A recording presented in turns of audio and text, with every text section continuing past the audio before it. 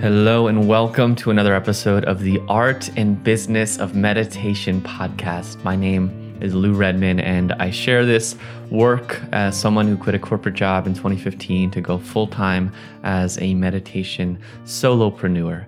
And it took years to figure out how to make my way in this world, how to share my gifts, how to make an income and support myself. And I share this podcast to help you on your path of figuring out how to make your message, your impact, make your life be an expression of who you are and be supported by the universe, be supported by others in doing that. And today's episode is about making your art.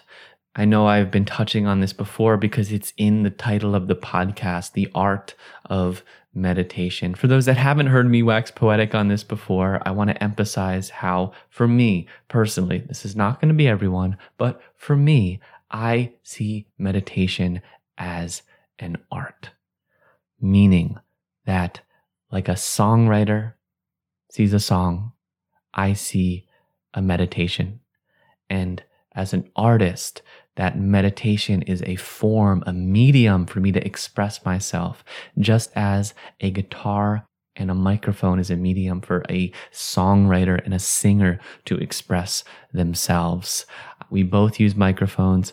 My medium is meditation. Their medium is music. And maybe you resonate with this too. Maybe you see meditation as a way to share your own expression. And because it's an art, because it's a form of self-expression, that means that we have a feeling inside of us. We have an experience that we went through. We have something that we're processing. Maybe we're processing it through actually our own practice of meditation, or we might be processing it through sharing a meditation and creating a meditation and moving through some of the elements that we're having experience in our life and putting them out there. Because as Carl Rogers states, what's most personal is most universal. And that's why we connect with music, where there's something that moves us. And so I want to invite you, if this resonates for you, to really see meditation as your art, to call yourself a meditation artist, to embody what it means to be a meditation artist. And I'm going to share some elements for you in this podcast to think about that are going to help you get out of your own way. Because I'm seeing this come up with up-and-coming meditation teachers that are working on creating their own meditations, is that they're getting in their way because there seems to be a limitation on how they're supposed to be doing it, or like there's supposed to be a goal, or they're supposed to be look a certain way. And when we break free of those limitations, when we see it as an art, we can really let ourselves express. And the first thing I want to offer you is to see you using meditation as a medium, as a gift, to really see it as a gift to the world. There's a great book called The Gift by Lewis Hyde that talks about the gift economy, that the gift actually, it grows in value as it's shared, as more people hear it, more it's shared.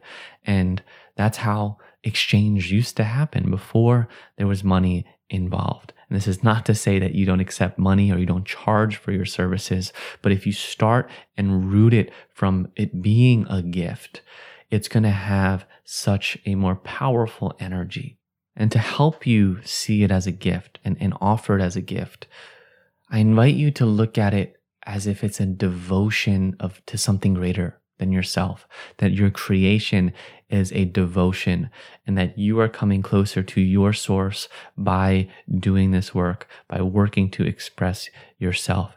And maybe it shows up in a meditation, but I also want to encourage you, if it's showing up in other places, please listen to that.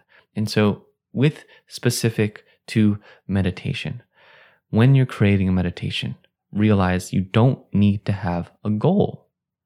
You don't need to have even an intention, besides it maybe being a gift or besides it being a devotion or an act of self-expression. You don't need a goal. Think about it. What is the goal of a song? There is no goal. It was an expression of that songwriter who wanted to get something out there. And so to keep this analogy strong, you don't feel like you need to get someone somewhere. I will say this, there are meditations obviously on specific things, letting go of anxiety, stress. I have meditations like that as well. However, it doesn't have to be the case. And this is where I want to emphasize is because maybe it'll free you to just create whatever you want to create. Yes, it can have an intention, but it doesn't need to. Just as a song doesn't need to have a goal, that it can just be something that is of your soul trying to move into the world. And guess what? That doesn't mean it's not going to have an impact, just as you listening to your favorite song doesn't not have an impact. To do a double negative, it has an impact, of course. What's beautiful when we start to really see it as an art is when we don't have a goal, we can just surrender into the process. We can surrender into just being in the moment as we create, as we share, as we write, as however you work through your meditations, you can just be in the moment of it. And that's what is fulfilling. It is fulfilling it itself. It's not fulfilling because you actually help someone release their stress. That might feel good and that might be a moment of fulfillment to know that someone else liked it and it was received, but it becomes fulfilling within the moment of creation. And that energy, I believe, is felt by others. Next thing I want you to think about, this is a radical statement. And I heard it from Rick Rubin from his book, The Creative Act. And that is, self-expression is not about you. Take that in for a moment. Self-expression is not about you. How could that possibly be? It's in the word self-expression. And the way I imagine Rick is offering this is that because it's the people who are going to benefit when you express yourself that it's really about. One of, if not the most famous John Lennon song is Imagine. And so John Lennon, inspired by the things that inspired him to create that song, shares this beautiful song, Imagine. And that song becomes such a unifying prayer, a unifying force during so many different cultural issues and crises that come together, that people continue using the song as a way to unite and to see something greater. Now, if John Lennon was like, man, you know what? I don't know what people are going to think about this, and I'm having doubts and fears. This is not going to be as good as things I've done with the Beatles.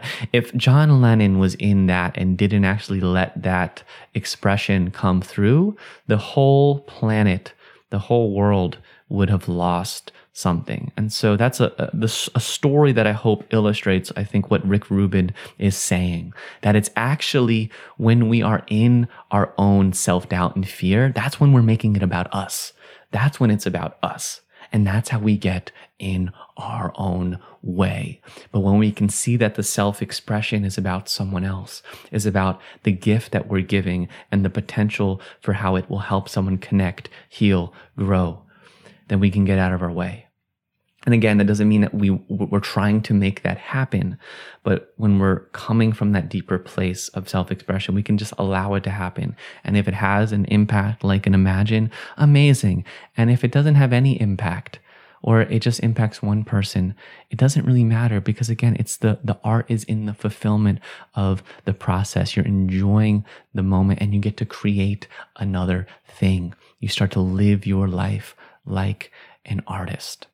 And since you're an artist, you have to understand that not everyone's going to like the art. Just as you don't like every song. I don't like country music. A lot of people like country music. It's all great because it doesn't really matter.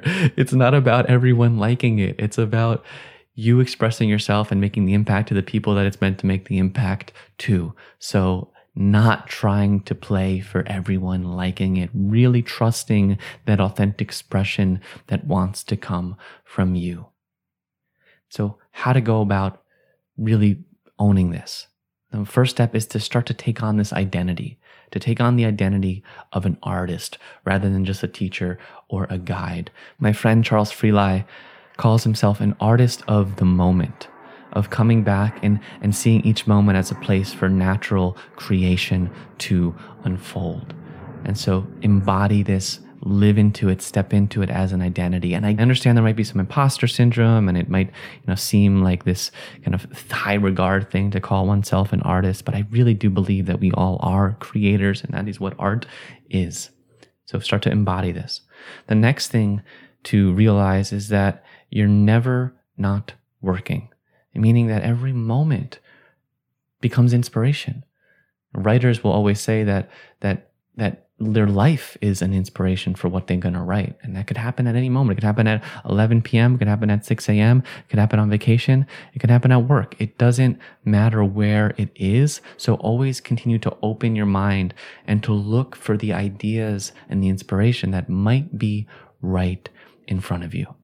And one of the core things that I believe how you can use meditation as an art is to continue to share from experience, to share from your emotions, and let that be the paint that you paint your canvas of meditation with, your experience, your emotion, the things that you've moved through, the things that you've overcome. This is where the best creation happens from. You can do no wrong. There's no getting it right. It's just continuing to show up and practice and put stuff out there and learn and grow. And that's why we're here on this journey together. So that's my rant on meditation being an art. I'm sure it probably won't be the last one, as this is the Art and Business of Meditation podcast, but maybe that gives you some more ideas on how to let go of thinking you need to get it right and just let yourself create, let yourself be an artist. And to help you in your artistry, I have created a free course called Meditation Script Mastery. It is going to help you create unique, powerful, and evocative meditations that you can use to put online, that you can use in your classes, that you can share with clients, that you can learn how to find your unique voice, how to create meditations that no one else has created. I'm so excited about this course. I was originally going to charge for it. It's 7 lessons. It's only an hour long. I was originally going to charge for it because it's so valuable, but I really just want to give it away for free. And I want to reach as much people as I can to help them in their art of meditation. So head to meditationcreators.thinkific.com and go ahead and enroll for the course. Again, that's meditationcreators.thinkific.com, and you can enroll for free in this course. I should also have the link in the show notes for easy access, and let me know what you think. I hope you enjoy it. There's so many good ideas in there, so many good topics in there to explore that it's going to really help you create your art and create your meditation. So it's a gift to you, and I hope you enjoy it. Share it with friends, and sending you so much love and support. As always, we will talk again very soon. I'll beat my drum for you, I'll sing my song for you, I'll clap my hands to the beat that transforms into. I'll beat my drum for you, I'll sing my song for you, I'll clap my hands to the beat that transforms into.